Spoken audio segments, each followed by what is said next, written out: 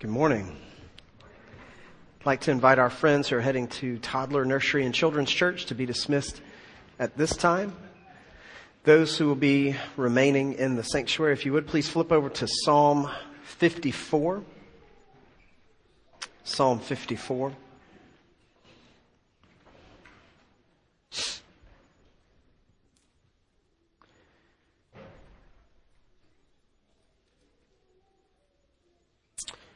Beginning in verse 1 of Psalm 54, for the choir director on stringed instruments, a maskil of David, when the Ziphites came and said to Saul, "Is not David hiding himself among us? Save me, O God, by your name, and vindicate me by your power. Hear my prayer, O God, give ear to the words of my mouth, for strangers have risen against me, and violent men have sought my life. They have not set God before them. Selah. Behold, God is my helper. The Lord is the sustainer of my soul. He will recompense the evil to my foes. Destroy them in your faithfulness. Willingly I will sacrifice to you. I will give thanks to your name, O Lord, for it is good. For he has delivered me from all trouble, and my eye has looked with satisfaction upon my enemies. Let's pray together. Father God, thank you. Thank you for your word. Father, thank you for the compassion and kindness that you have shown to us to reveal yourself to us, to help us to know you and to be known by you. Father, this morning as we take a look in your word about the notion of both justice and peace, about things being just, yet reconciliation being possible. Father, about how we should view our enemies, how we should act toward those who stand against us. Father, help us to receive insight into the glory of Christ and his gospel when things are difficult and things are hard. And we ask it in Jesus' name. Amen. So this morning, Jesus, the giver of justice and of peace. So if you want to kind of look back at the context specifically of Psalm 54, that subscript, verse 1 from the Hebrew text, about the Ziphites coming to Saul and saying, "Isn't David hiding himself among us?" You can take a look at 1 Samuel 23 or 1 Samuel 26 and see some of the stories of that there. But most of us who have been in and around the church long enough, we've spent enough time in enough Bible studies, we kind of know the general story of what happened with David. So Saul was made king. Saul was a horrible king. David is then made king and made king in spite of a lot of things against him. So, they come, Samuel comes to Jesse. He says, "One of your kids is supposed to be king.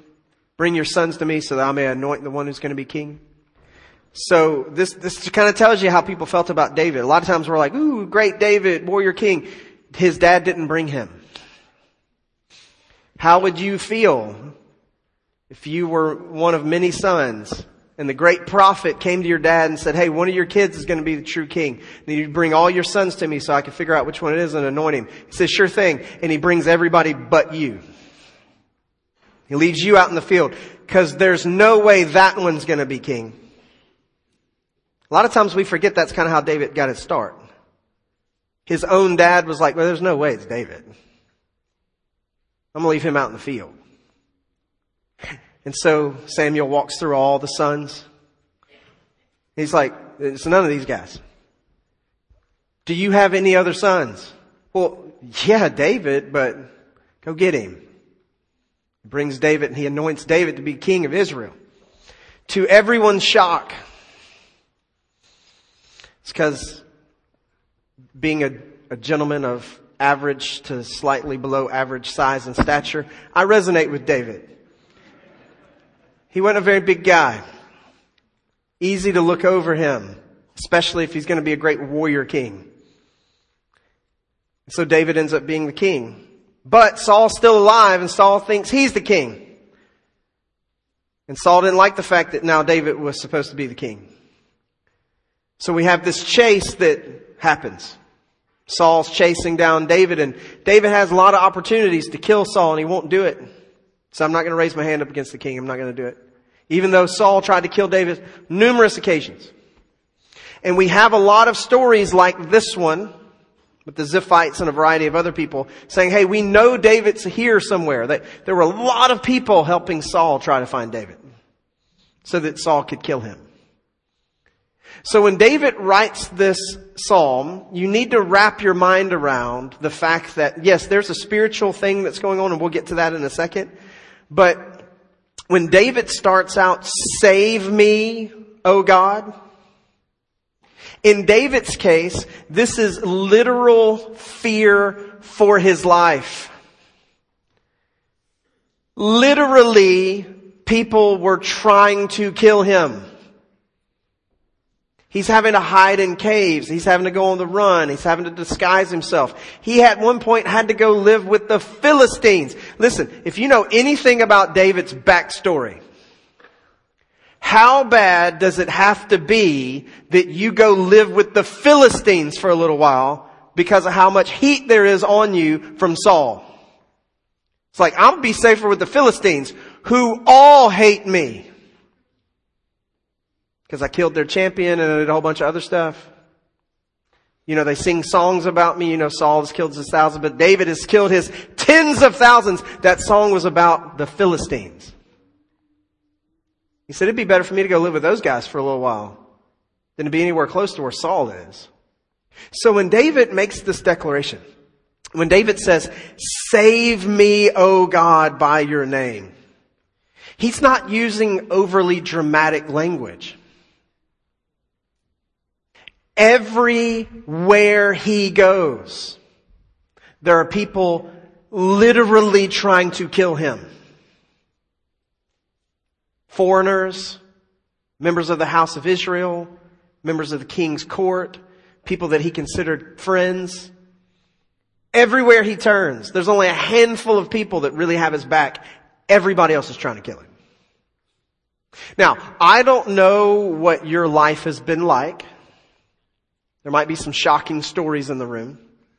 But I'm going to venture the guess, it's a really low probability that anybody in this room has spent as much time as David did running for their lives. Doing whatever it took to just not die. All while actually being the king. That's the part that's really crazy about David's life story. He spent a substantial amount of his time running for his life while technically being the most powerful person in the country. And so what does he do when this situation happens with the Ziphites? He writes a psalm and it starts out, save me, O God. Yeah, I think that's the song that you sing when you're running for your life like that. Because anywhere you go, you might die. But there is a spiritual aspect to this. Notice what David says as he continues. He says, save me, O God, by your name. Vindicate me by your power. Hear my prayer, O God. Give ear to the words of my mouth. Strangers have risen against me. Violent men have sought my life. They have not set God before them. So consider this request that David's making, and we'll see the both physical and spiritual aspects of it. So he calls for God to save him. Save me. Save him how? By changing my circumstances, by helping me get an army, by raising me up to be a better warrior. No, that's not what David asked for. If you know the story from Samuel, David has had ample opportunity to kill Saul. If Saul's dead, almost nobody's chasing after David anymore. The only reason anybody's trying to kill David is because Saul keeps saying we need to go kill David. Problem solved if he just kills his enemy. If he just takes justice and vengeance into his own hands. But that's not what he asked God for. He doesn't ask God for the courage to do that. He doesn't ask God for the skill to do that. He doesn't ask God for the opportunity to do that. Instead, he says, save me how? By your name. In other words, God, you are the one who declared that I was the king of the covenant. By your honor, by your name, by your word, by your promise, you said this is what I was going to be. And God, I need you to be a covenant-making, covenant-keeping God that I know that you are. I could take a lot of this into my own hands and I could reconstruct my circumstances to my advantage. But God, I want you to display your glory in this situation, not mine. I want you to save me by your name. And friends, on a smaller scale, a lot of us struggle with that. We might not have somebody in the cave next door trying to kill us, like literally trying to kill us. But we all have had experiences in life where we've been accosted, or we've been challenged, or we've been insulted, or we've been belittled, or any manner of things. Someone's lied about us and it kept you from getting that promotion, or whatever. You fill in the blank. And we've been deeply wronged by someone. And in the moment, we have a choice to make. Am I going to take matters into my own hands? Instead of, as the old saying goes, instead of getting mad, am I going to get even? Or, as the scripture says, am I going to leave room for the vengeance and justice of God?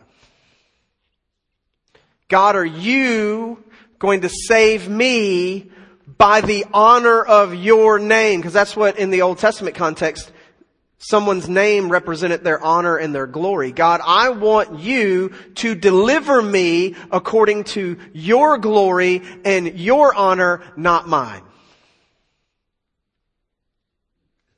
And I'll just be honest. Great struggle for me. The rest of you may have arrived and be angelic and have a great halo of glowing glory about your heads when it comes to this sort of thing. But when I have been deeply wronged, or when those closest to me have been deeply wronged, the immediate natural response that wells up in me is not, well, let's pray to God that He'll save us by His name and His glory. I would like to admit that's my go-to, but it's not. I just want to say, if I'm slipping into the cave where Saul is asleep, I'm likely not cutting off the edge of his garment to show it to him the next day. That's not what's first coming to my mind. And I know some of you are looking at me like, oh, I can't believe he's saying that. I'm just being honest. Some of y'all have to confess the sin of self-vengeance and lying right now in this moment. Oh, there's no way I'd be like that. Yes, you would. Notice the next thing that he says. After, save me by your name. He says, vindicate me. That word means to judge. Judge me by your power. God, I want you to look in my life. I want you to examine my life. I want you to see the heart that I have, even for the one who calls himself my enemy. And I want you to see that I am extending even to my enemy grace and compassion and mercy and, dare say, love to my enemy. What we see David living out in the scenario through the psalm that he's singing about his current circumstance reflects deeply the teaching of the New Testament that we are to love our enemies. And we'll get to that in just a second. And then finally, David asks God to hear him. Hear my prayer. Give attention to what it is that I'm calling out to you about, God. And then he expresses very pointedly the concern that he has. Strangers, and the word for strangers there can mean two different things. It can mean people who are not of the house of Israel, which in this case would fall well on the Ziphites, or it could be unbelievers. It's also the Hebrew word for those who do not believe. which means he could also be talking about Saul. Because Saul has been demonstrating ever since he was no longer declared fit to be king that he doesn't trust God. That he doesn't believe God's word to be true. Because if he believed God's word to be true, he would step away from the throne and David would be king right now and no one would be trying to kill David. Saul doesn't trust God's word. He doesn't believe God's word. He's not relying on the truth of God. He's exchanging the truth of God for a lie. Strangers and or unbelievers have come against me. And notice what he says the indictment is about these strangers, about these people. He says they are violent men. They've sought my life. What is it that these strangers and violent men have done? They have not set God before them. Friend, if you are an unbelieving person, if you are a violent person, it is because God has not been set before you. It's just that simple. It's just that simple. Now, this is not me publicly declaring a place of pacifism, because I know a lot of times statements get made from pulpits and people grab them and they run with them. And, Philip's saying you can't ever be violent and love God at the same time. Absolutely not true. David was profoundly violent. You do remember the David and Goliath story, right? That's profoundly violent. Like all of our favorite children's Sunday school stories are profoundly violent. Like we just don't teach them in Sunday school quite that way. I was talking to somebody about something just a few days ago, and the story of teaching kids in Sunday school came up, and they said, yeah, stories like Noah and the ark and David and Goliath. And I was like, yeah. And they were talking about like making little clay models of stories so kids could understand them. I was like, yeah, so what do you do with like Noah and the ark? You like get all these animals that didn't make it on the ark and you like start crushing them and throw water on them and stuff, And it's like, no, we don't do that. And I was like, why not? That's the point of the story. Like, no, that's not the point. It's like one of the main points of the story. A few people made it and everybody else died. Profoundly violent. Listen. I'm not saying that violence doesn't have a place. There's places for violence even for the godly people. But if your life is marked by hatred of others, a longing for bloodshed, a longing for violence, a longing for destruction, a longing to run other people down. It's absence of grace. It's absent of mercy. There is no reality of a hope for reconciliation and justice and peace and the glory of God. There's no room for the vengeance of the Lord. Then by extension, you fall under this category that you have not set God before you. Because you need to know David was an incredibly violent man. And yet, he let Saul live. We need to let that resonate for a second. On not less than 4 or 5 occasions that we know of, probably more, he could have killed Saul. And he didn't. And the reason why he didn't is he said, I want to honor the Lord. So what do we then do? What happens in this psalm? Notice what David declares about the Lord in this moment in verse 4 through 7. God is our ever-present help. Notice the language that's used about the Lord here in this text. God is our helper and God is our sustainer. God is our helper and our sustainer. And those words have unique meanings. So helper is the one who gives aid to us, the one who supports us, the one who comes alongside us, who supplies the things that we need. The sustainer is the one who gives undergirding support, foundational realities, those places where we can plant our feet and feel like we will not be shaken. He is our helper and our sustainer. And then when we get to verse 5, I don't do this very often, but I think it's really important for the context of this psalm. There's a really, really unique translation issue with verse 5. And I don't normally say this about the New American Standard for those curious or guests or whoever. I preach from the New American Standard Bible, and I don't normally do this because the reason I preach from it, I feel it's one of the best, most accurate English translations of the Old and the New Testament. However, there are times where they translate something and I feel like it's a total train wreck and causes you to miss the point. I think that's what happened here in verse 5. So verse 5 says, He will recompense the evil to my foes, destroy them in your faithfulness. That's what David is requesting. Here, David is requesting, it seems, for God to crush his enemies. And now listen, there are other Psalms where David does that. Like that's not an uncommon theme in some of David's Psalms. God wants you to crush my enemies. In fact, David goes so far in one other psalm, not only does he want his enemies to be crushed, he wants his enemies' babies to be crushed. Again, David was a violent man. This profound thing here. But I don't think that's what's happening here.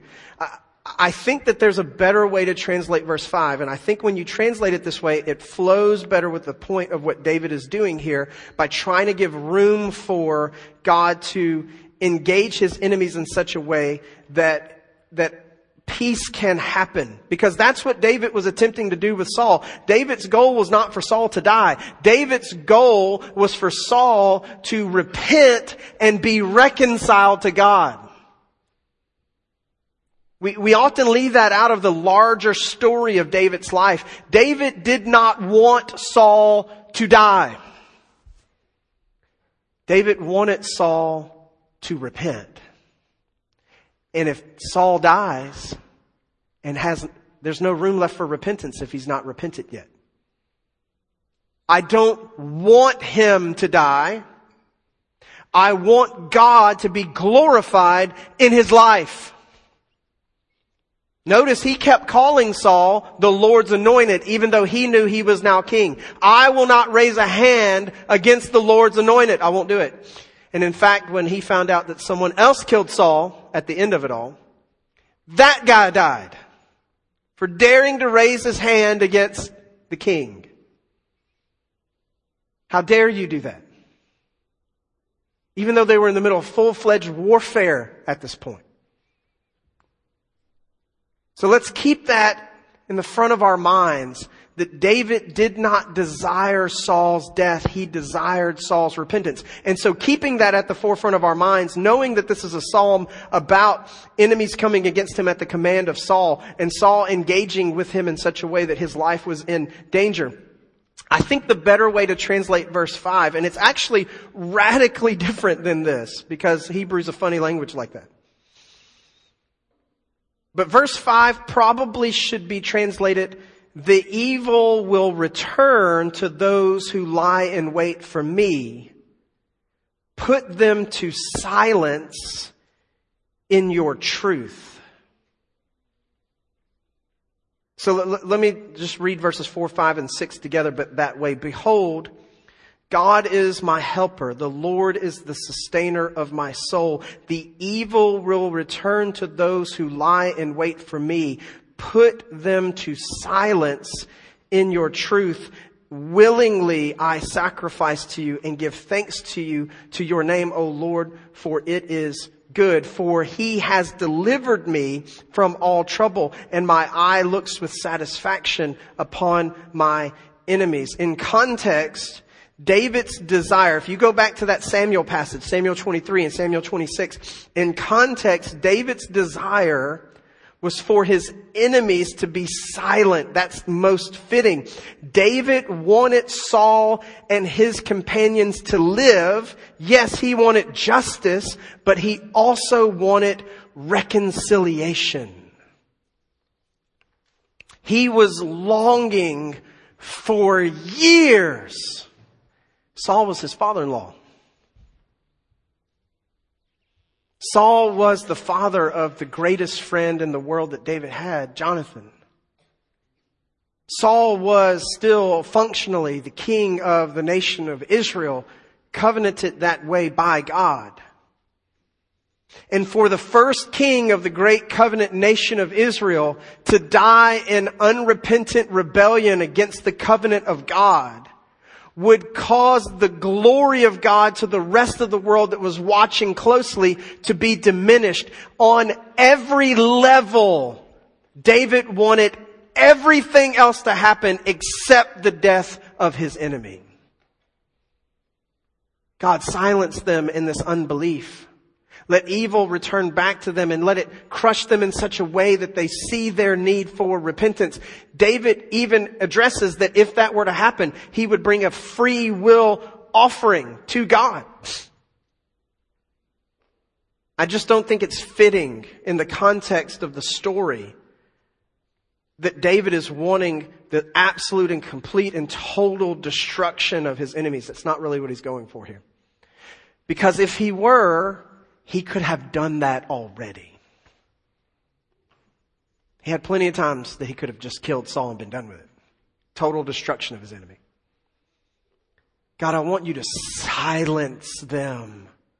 They keep making this noise in the community of the faithful that's causing people to turn away from your glory and to see your covenant clearly.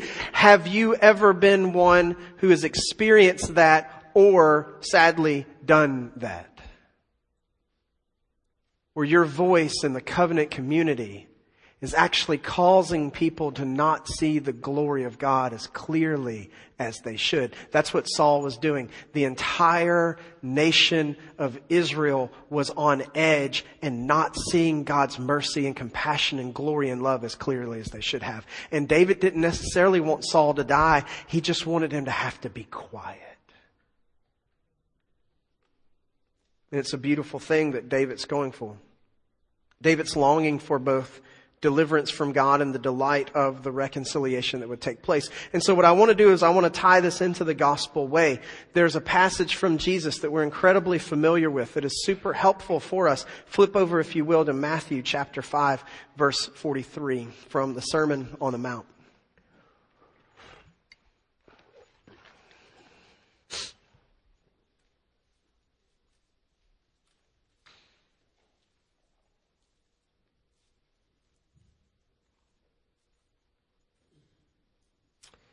The Sermon on the Mount, beginning in verse 43, running through the end of chapter 5, verse 48.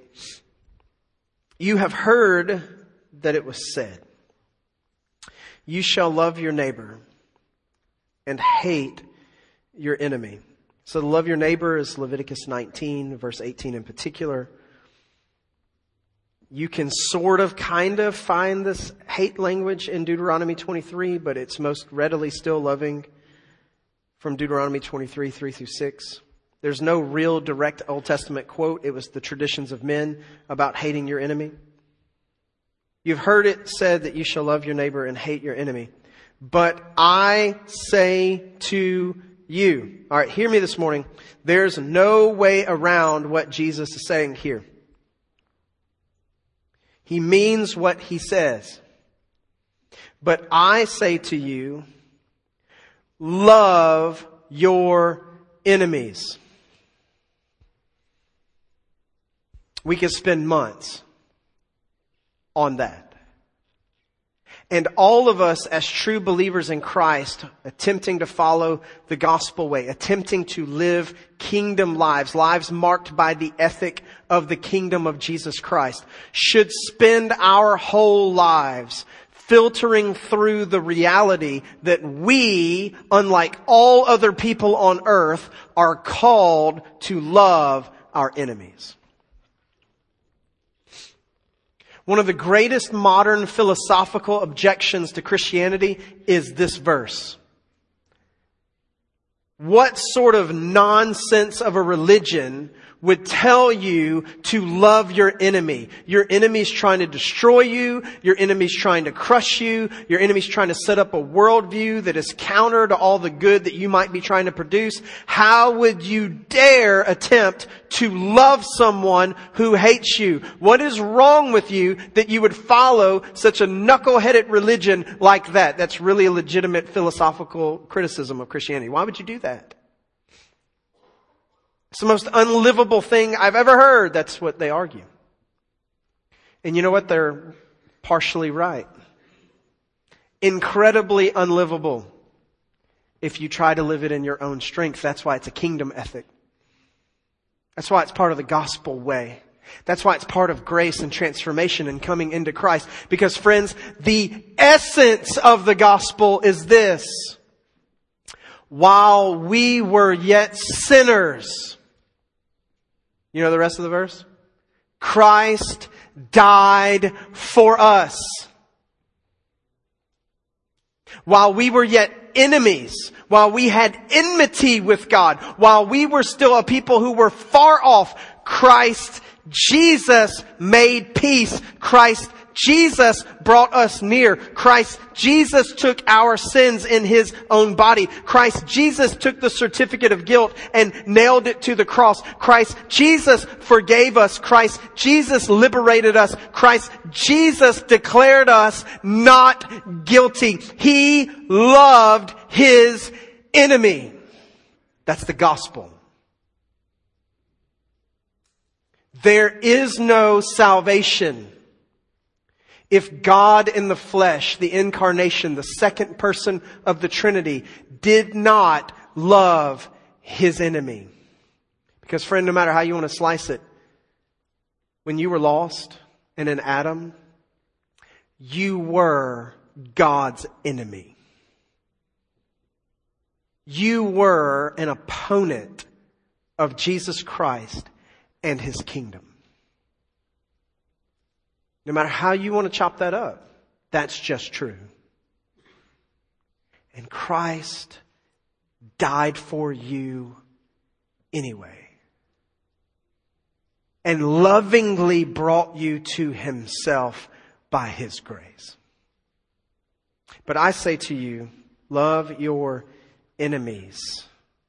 And not just love them. I'll go ahead and tell you, this is hard right here.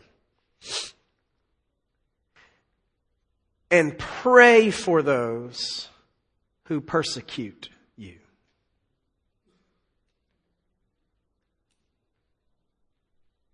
This may not be the right answer, but it's the answer that I've given for almost 20 plus some odd years of ministry that I've been in. I've had a lot of people over the years come to me and they talk about relationships and people they struggle with and people that they just don't love. I can't love. I hate them. You don't know what they've done to me. There's just this pain and this angst and this sorrow and this aggression and this whatever toward people. I get it. I felt that way before myself. I get it. How can I love someone like this? What do I do? Jesus said to love my enemies. How can I do that? Well, He gives you the answer in the second half of this verse. Pray for them. It's really hard to hate somebody that you're praying for.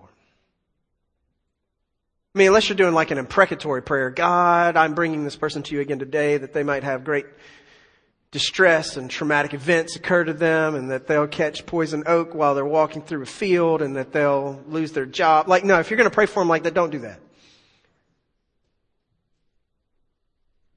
It's really hard to hate somebody when you're praying for them. When you're calling for God's grace to be abundant in their lives. When you're calling for God to show His compassion to them. When you're calling for God, if they're lost, to save them, or if they are saved, for you to have a heart of brotherhood or sisterhood toward them because you have a common Father, because Christ is your common Savior and Lord. It's very hard to not love someone when you're praying for them. And that's why Jesus, I think, puts these two things together right here. Love your enemy and pray for the ones who are persecuting you. For what reason? Why should I love my enemy? And why should I pray for the one who is persecuting me? So that you may be sons of your Father who is in heaven. Kind of a big deal.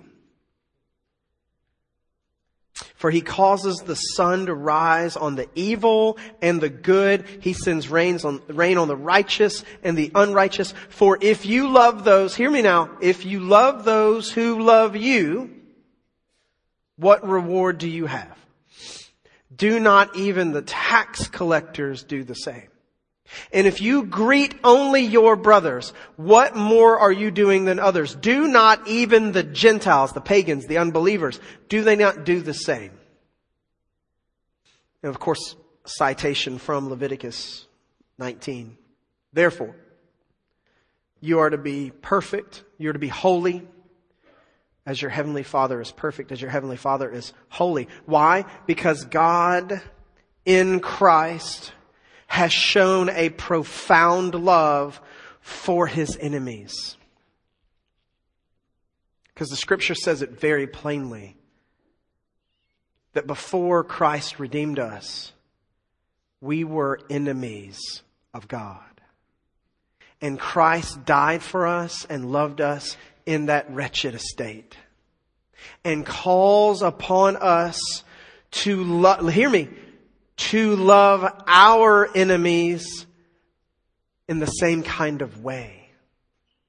Where we're willing to give up of ourselves, lay down our rights and our privileges, lay down our own honor and glory, which by the way is what happened at the incarnation. When Jesus took on flesh to come and die a death for sinners who did not deserve deliverance, who were enemies of him, who hated him and hated the work of the kingdom that he was doing. He laid down his divine privilege. He took on flesh. He had to grow up and learn things and know things. He had to suffer. He had to bleed. He had to die. He had no distinguishing mark that displayed the great glory that he truly had as the second person of the Trinity. He laid aside all of that so that he could redeem his enemies. And you know what? In a smaller way, because David is a type and shadow of Jesus, that's what David's doing in the psalm that we're looking at today. David's king.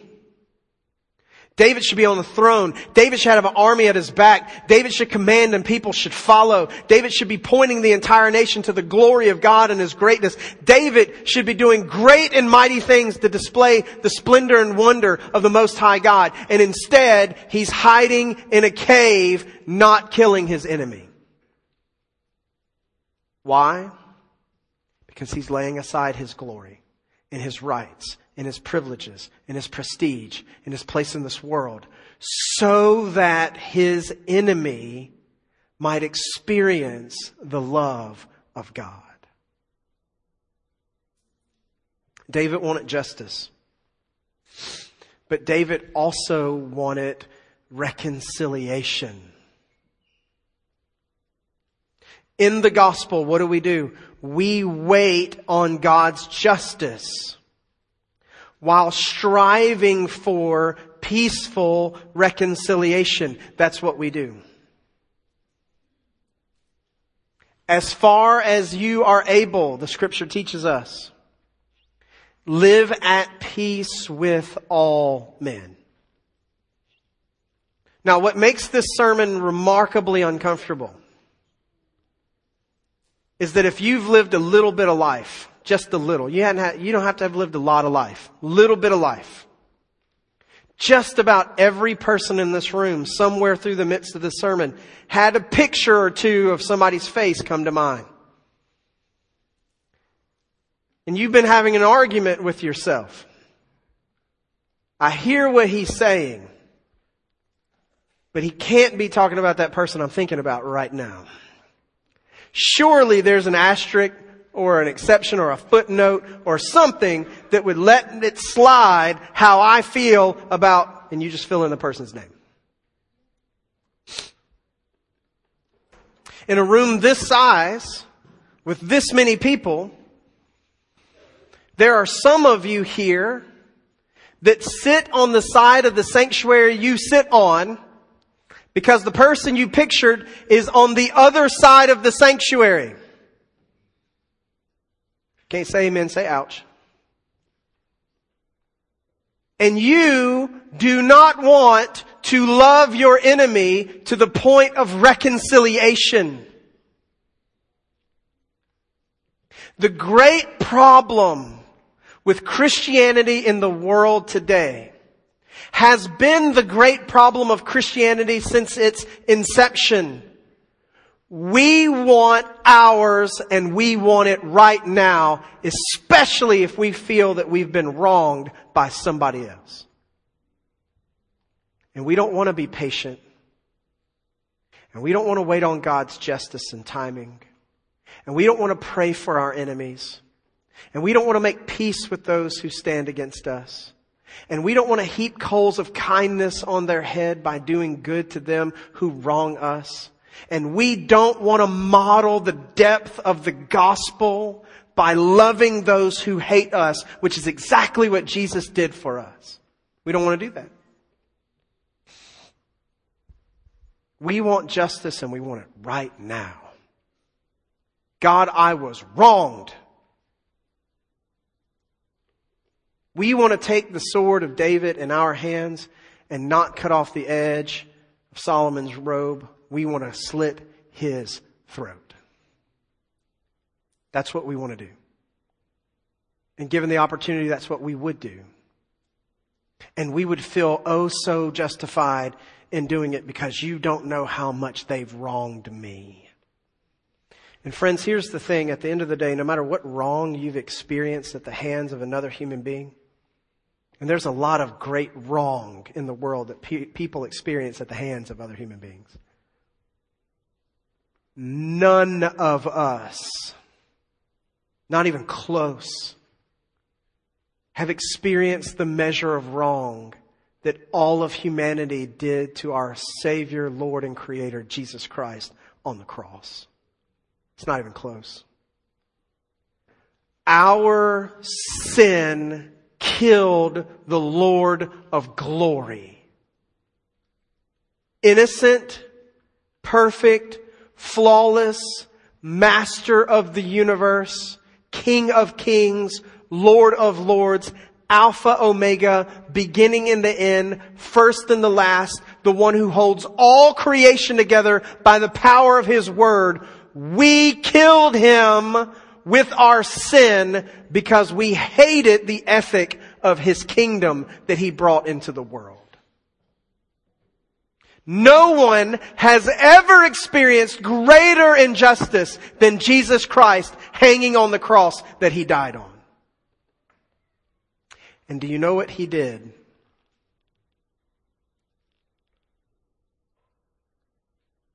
Father, forgive them. They know not what they do. Do you not know that I could call legions of angels down? That's what He told Peter when Peter wanted to fight, kill his enemies. Don't you know? Don't you know that I'm the King of glory? Don't you know that I command the host of heaven? Don't you know that one day I will be the one to unleash God's full wrath upon His enemies and crush those underneath His feet who are not repentant, those who need to be condemned? Do you not know that that is the prerogative that I have as the divine judge of the world? But right now, right here in this moment, I am going to love my enemies. And I want you to do the same thing. So this morning, a lot of times I've been told that I don't give just really structured, pointed application to sermons like this. I just kind of let people figure that part out on their own. I'll go ahead and just throw a challenge at everyone in the room this morning. If you claim the Lord Jesus Christ today, if you believe that you are called by His name, He has commanded you, as David exemplified in this psalm, as Jesus demonstrated in His own death and resurrection to establish the gospel for us, that we are to love our enemies. And we are to pray for those who stand against us, who bring persecution, who bring that reviling against us. That's what we're supposed to do. Here's your challenge for today. If you want a practical point of application, I want you to identify that person in your life that you're harboring all that bitterness against? Most of us, it wasn't that hard for somebody's face or name to pop up in our head. That angst that you've got against that person who's wronged you oh so much, and that you've been justifying yourself for years, excusing away the hatred and bitterness that you have toward that person rather than loving them the way that God called you to. And here's the challenge. 2 things that I want you to consider strongly doing. 1, I want you to start praying for them. Because it's really hard to hate somebody that you're praying for.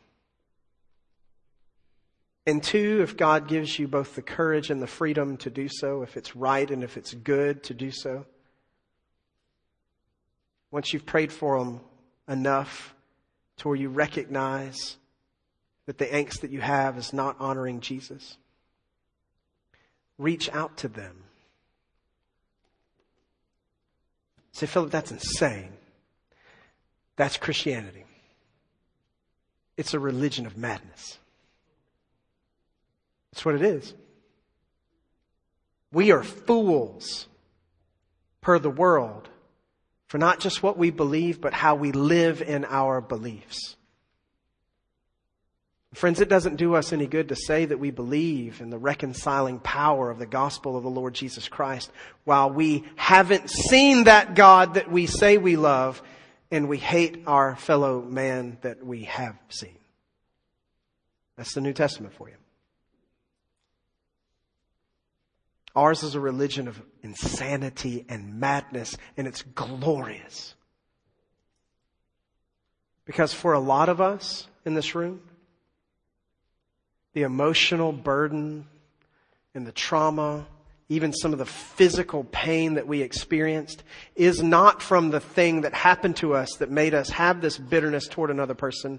It's the weight of the bitterness that we still carry around with us that is crushing us. And there was a Sunday school lesson in one of the classes this morning talking about the text of Jesus' yoke and burden being light. A bunch of us in this room are dragging around a heavy burden of anger and unforgiveness and bitterness and strife and hatred. Jesus says, come to me. Come to me. Do you know what part of that light burden is? Giving you the grace that you need to love your enemy. To forgive those who have wronged you. And to pray for those who persecute you.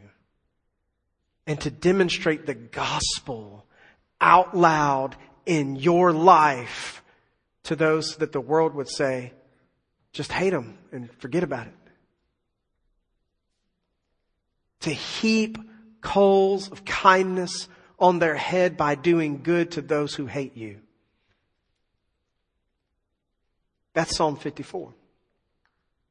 That's Matthew 5. That's the living out of the gospel.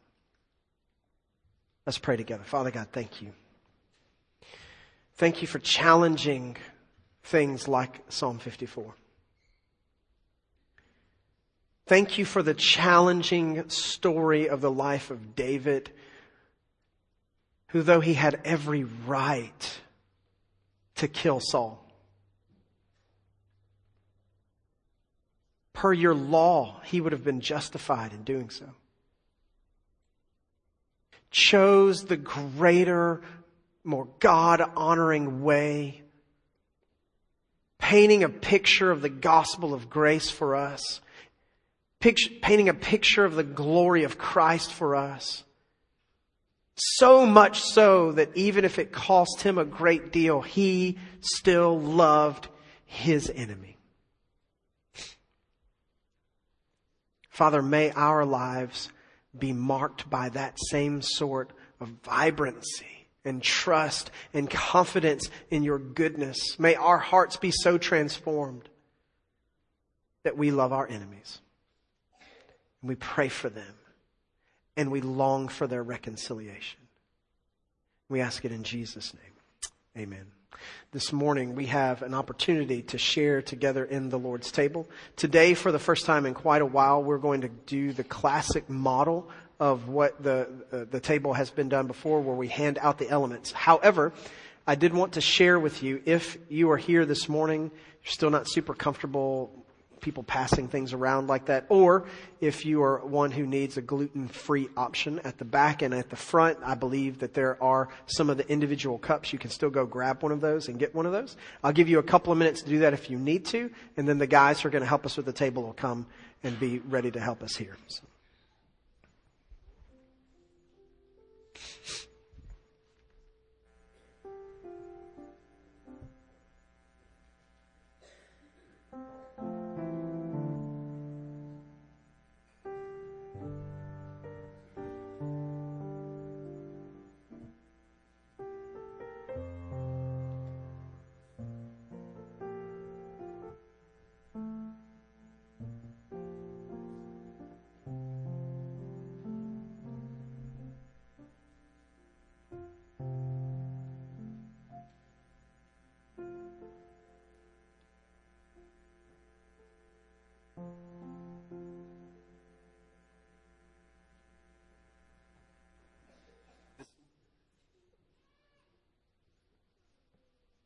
This morning we have the opportunity to share in the Lord's table together a picture of what we've just heard this morning of Christ loving his enemies, taking our sin in his own body, shedding his blood for the deliverance of our souls, forgiving us and loving us even when we stood against him and hated him and did not desire his way or his will in our lives. And it's what binds all of us together. What I love so much about the picture of the table, it's what binds all of us together.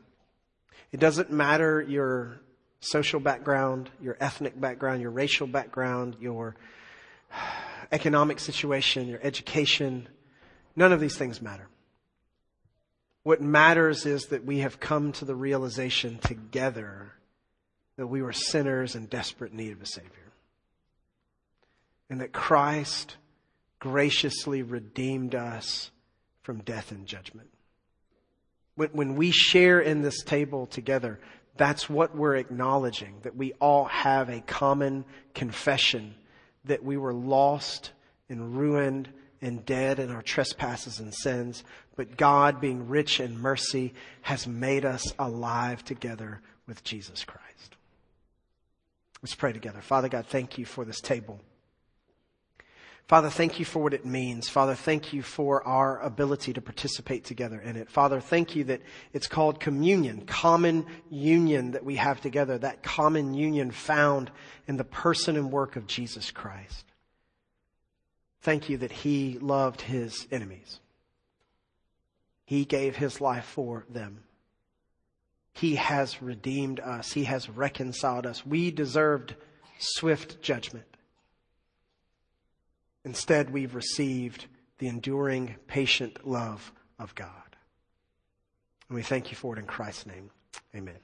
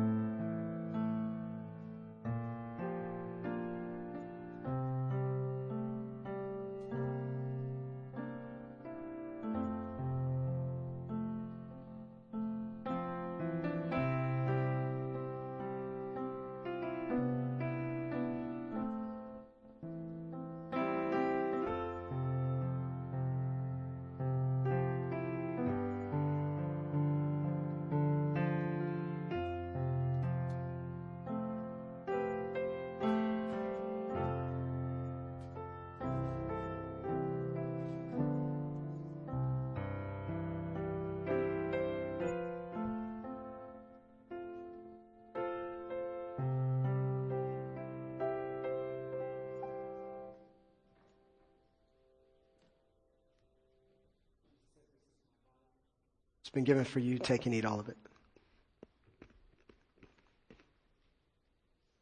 Father God, we thank you that by the wounding of Christ, by his stripes, we have been healed. Father, we thank you that he was nailed to a cross, that he who knew no sin became sin for us, that he took our sin in his body, that he died, and that he rose again to give us hope, to give us peace, to give us life, to give us a family, a community of people who have all come to realize by your grace and for your glory their great need of Christ Jesus. And we thank you for it in his name. Amen.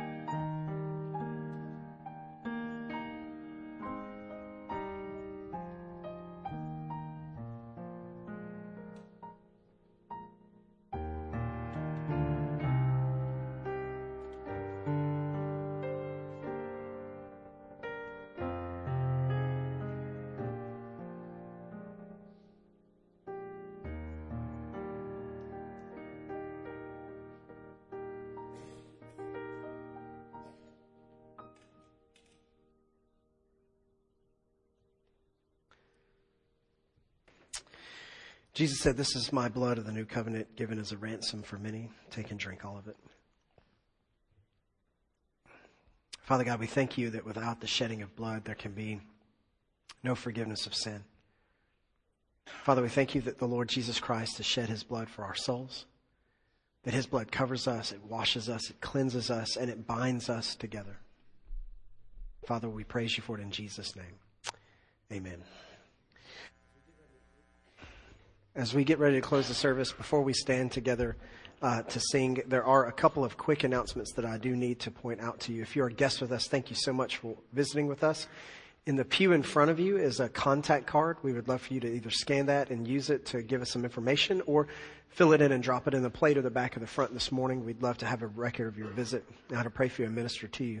Also, today is the day that we are casting our elder ballots. We will send out the results of those later. We won't wait around here today for those. But over here on the table to the side by the basket are the ballots. If you are a member in good standing over the age of 18, you have the opportunity to fill that in. There's a chance to mark yes or no for each one of our candidates. Place for you to sign your name and print your name so that we know that you are a member of Sylvania Church as you cast that ballot.